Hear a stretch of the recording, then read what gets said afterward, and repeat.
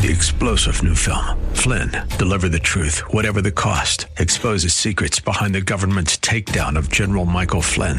Flynn knew what the intel world had been up to. He ordered the first audit of the use of contractors. This set off alarm bells. He told the truth. He was the most dangerous person for Donald Trump to hire. They had to get rid of Flynn. Flynn, deliver the truth, whatever the cost. Available now. Watch it today. Go to salemnow.com. salemnow.com. Well, the diaspora was a technical word that was used by Jewish people to describe people who lived outside of the Promised Land, people who had been dispersed around the world.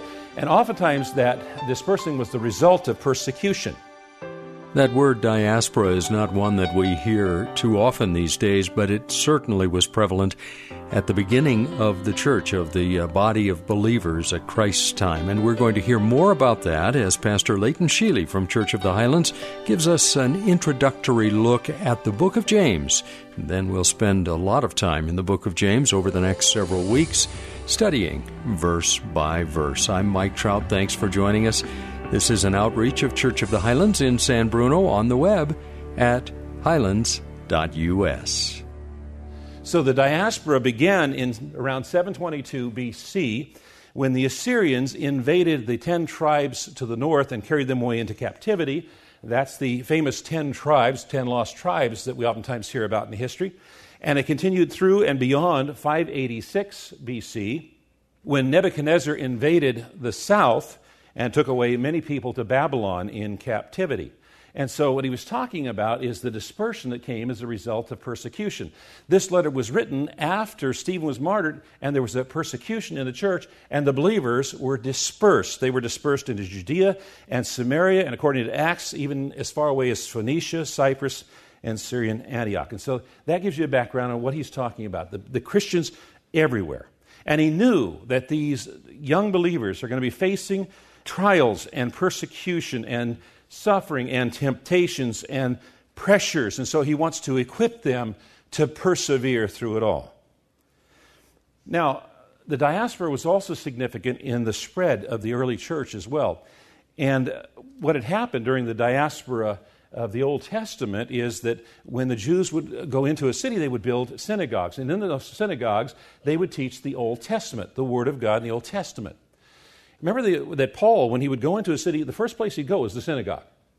And he'd go into the synagogue because the people there had some understanding of God because they knew his Old Testament, and he helped them connect the dots. And some of them believed and others did not. It created contention, and so eventually he would have to not be teaching in the synagogue, and he would teach elsewhere. But those synagogues, that diaspora, allowed the church to quickly spread across the world. And then he says, greetings. Greetings is a regular salutation in Greek letters. When we write a letter, we usually say what? Dear so-and-so. Greetings is like the dear, okay? It is very different than the greeting that was used by the Apostle Paul, who used a distinctively Christian greeting, grace and peace. It is rare in the New Testament. It's only found 2 other times, one in Acts chapter 23, where the Roman officer was writing a letter of safe passage for Paul, and then in Acts 15, where the letter is being sent from the council in Jerusalem that James presided over. This is unusual because we're so familiar with the writings of Paul. And usually Paul has some kind of an extensive preamble. He gives thanks to God, he gives a prayer, he gives some kind of remark about news that he has received about them, and so forth. And this directness and brevity is a characteristic of James, and it marks the entire epistle. The sentences are short, they are direct, and when he's finished and he gives his final admonition, he stops as quickly as he began. It's abrupt. Verse 2, count it all joy, my brothers, when you meet trials of various kinds, for you know that the testing of your faith produces steadfastness. And let steadfastness have its full effect, that you may be perfect and complete, lacking in nothing. And so he begins with, my brethren, my brethren. He's about to give an admonition, and he wants to make sure that they understand that it is expressed in love. And he takes up the issue of trials. Count it all joy, my brothers, when you meet trials. Count it all joy. Joy. Joy. You know, there are some who teach that Christians should thank God for every trial that comes into our life. We should thank God for that cancer. And so on and so forth. I got to confess, that just does not make any sense to me at all. It kind of paints Christianity as masochistic in some fashion. Spyros Zodhiates is a brilliant Greek scholar, and he explains that the word count or consider should be translated think forward, consider, regard. As you live in your present sufferings, consider the future. Think to the future. It may be dark now, but the future is bright. As I watched cancer rob my father of his health and vitality, it was difficult to be joyful about cancer. Every day his agony grew. I was not joyful for his sufferings, but I did find joy as I was reminded that we, his family and friends, had been given an opportunity to say goodbyes and resolve relational issues. I did take joy in being reminded that my father had fought the good fight. He had finished the race. He had kept the faith, and that Jesus was waiting to give him a crown of righteousness and a brand new incorruptible body. He was telling people about Jesus to the very end, and he continues to do so through his testimony. I did not take joy in the cancer that took his life. I did take joy in reflecting on a life well lived and the reward that awaits him in eternity. That's why it's so important, and why I remind our church family so often that it's important to keep the big picture in mind. Eternity with Jesus in heaven is the big picture. And if we narrow our focus on the immediate in times of suffering or temptation, we are more prone to fall. When we keep our eyes on the big picture, it provides stability through those times of difficulty. I used to ride motorcycles. I don't anymore. Much to the celebration of my wife, my family, my church family, and so forth. I can remember when I was riding motorcycles that I had some kind of a fascination with the front tire. I don't know what it was, but I would come to a stoplight or a stop sign, I'd put on the brakes, and I would look down the forks at the front tire. And when the bike hit about 3 or 4 or 5 miles an hour, when it lost its natural stability, it'd either fall to the left or fall to the right. However, when I didn't focus on the front tire, but I looked up at the horizon and I saw the big picture, I could bring that motorcycle to a complete stop and keep it upright for a few seconds just by shifting my weight. We've got to not be looking down the forks at the front tire, focusing our attention on the immediate. We need to be looking up, seeing the horizon, seeing the big picture, and that will provide us stability as we're going through those difficult times. The Apostle Paul experienced joy in the midst of his trials. He wrote in 2 Corinthians 7, I am exceedingly joyful in all our tribulation. And in Acts chapter 5, when the apostles were beaten because of their testimony for Christ, they rejoiced that they were counted worthy to suffer shame for his name. Their rejoicing was not in the moment of persecution, but in anticipation of the reward for those who suffer for Christ. The writer of Hebrews gives us some incredible insight into Jesus' perspective on suffering.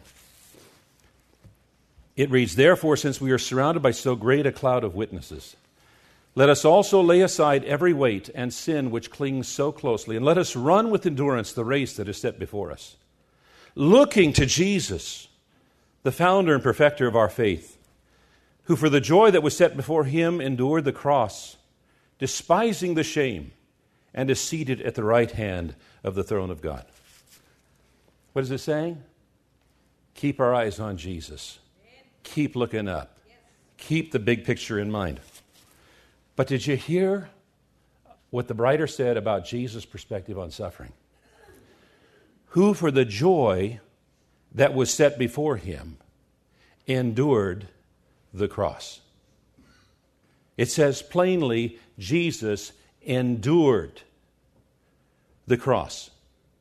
His joy did not come from the crucifixion itself, but rather the product of that crucifixion, the joy set before him.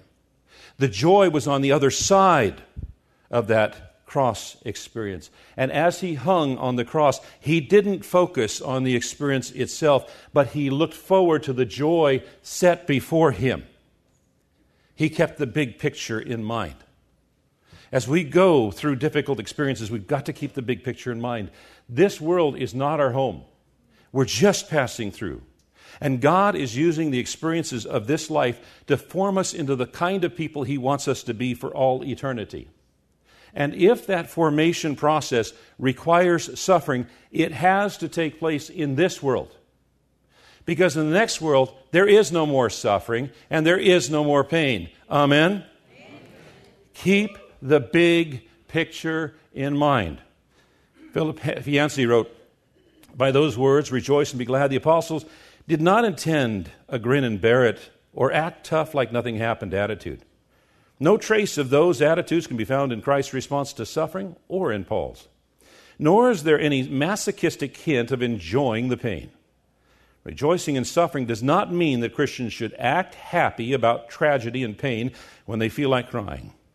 Such a view distorts honesty and true expression of feelings. Christianity is not phony. The Bible's spotlight is on the end result, the use God can make of suffering in our lives. But before he can produce that result, he first needs our commitment of trust in him. And the process of giving him that commitment can be described as rejoicing. The believer needs to keep looking up and looking beyond the unpleasantness of the trial and find joy that God is going to accomplish good in it and through it. Amen. Lord, we are so very, very thankful for your word and that you inspired James to write these words that have encouraged Christians for 2,000 years. Thank you, Lord, for loving us so much, for saving us from our sin, for adopting us as your children, for wanting to be with us and preparing a place where we can be with you for all eternity. Thank you, Lord. Thank you, Lord. In Jesus' name we pray, and all God's people said, Amen. And thus we end the introductory look at the book of James. As I've said several times, Pastor Layton will jump into a verse-by-verse study of the book of James as we continue in these series of messages. This is the study that Pastor Layton will be involved in if you attend the church. You can find out more about the service times and, of course, the campus location on the web at highlands.us. That's highlands.us. I'm Mike Trout, and we present this daily visit from Church of the Highlands as an outreach from the ministry. And if you're in the San Bruno area and are interested in a church home, a place where you can grow in the study of God's Word, then I encourage you to check out Church of the Highlands. Again, that website, highlands.us. Have a great rest of your day, and join us tomorrow at this same time when we'll return to study the Word of God verse by verse.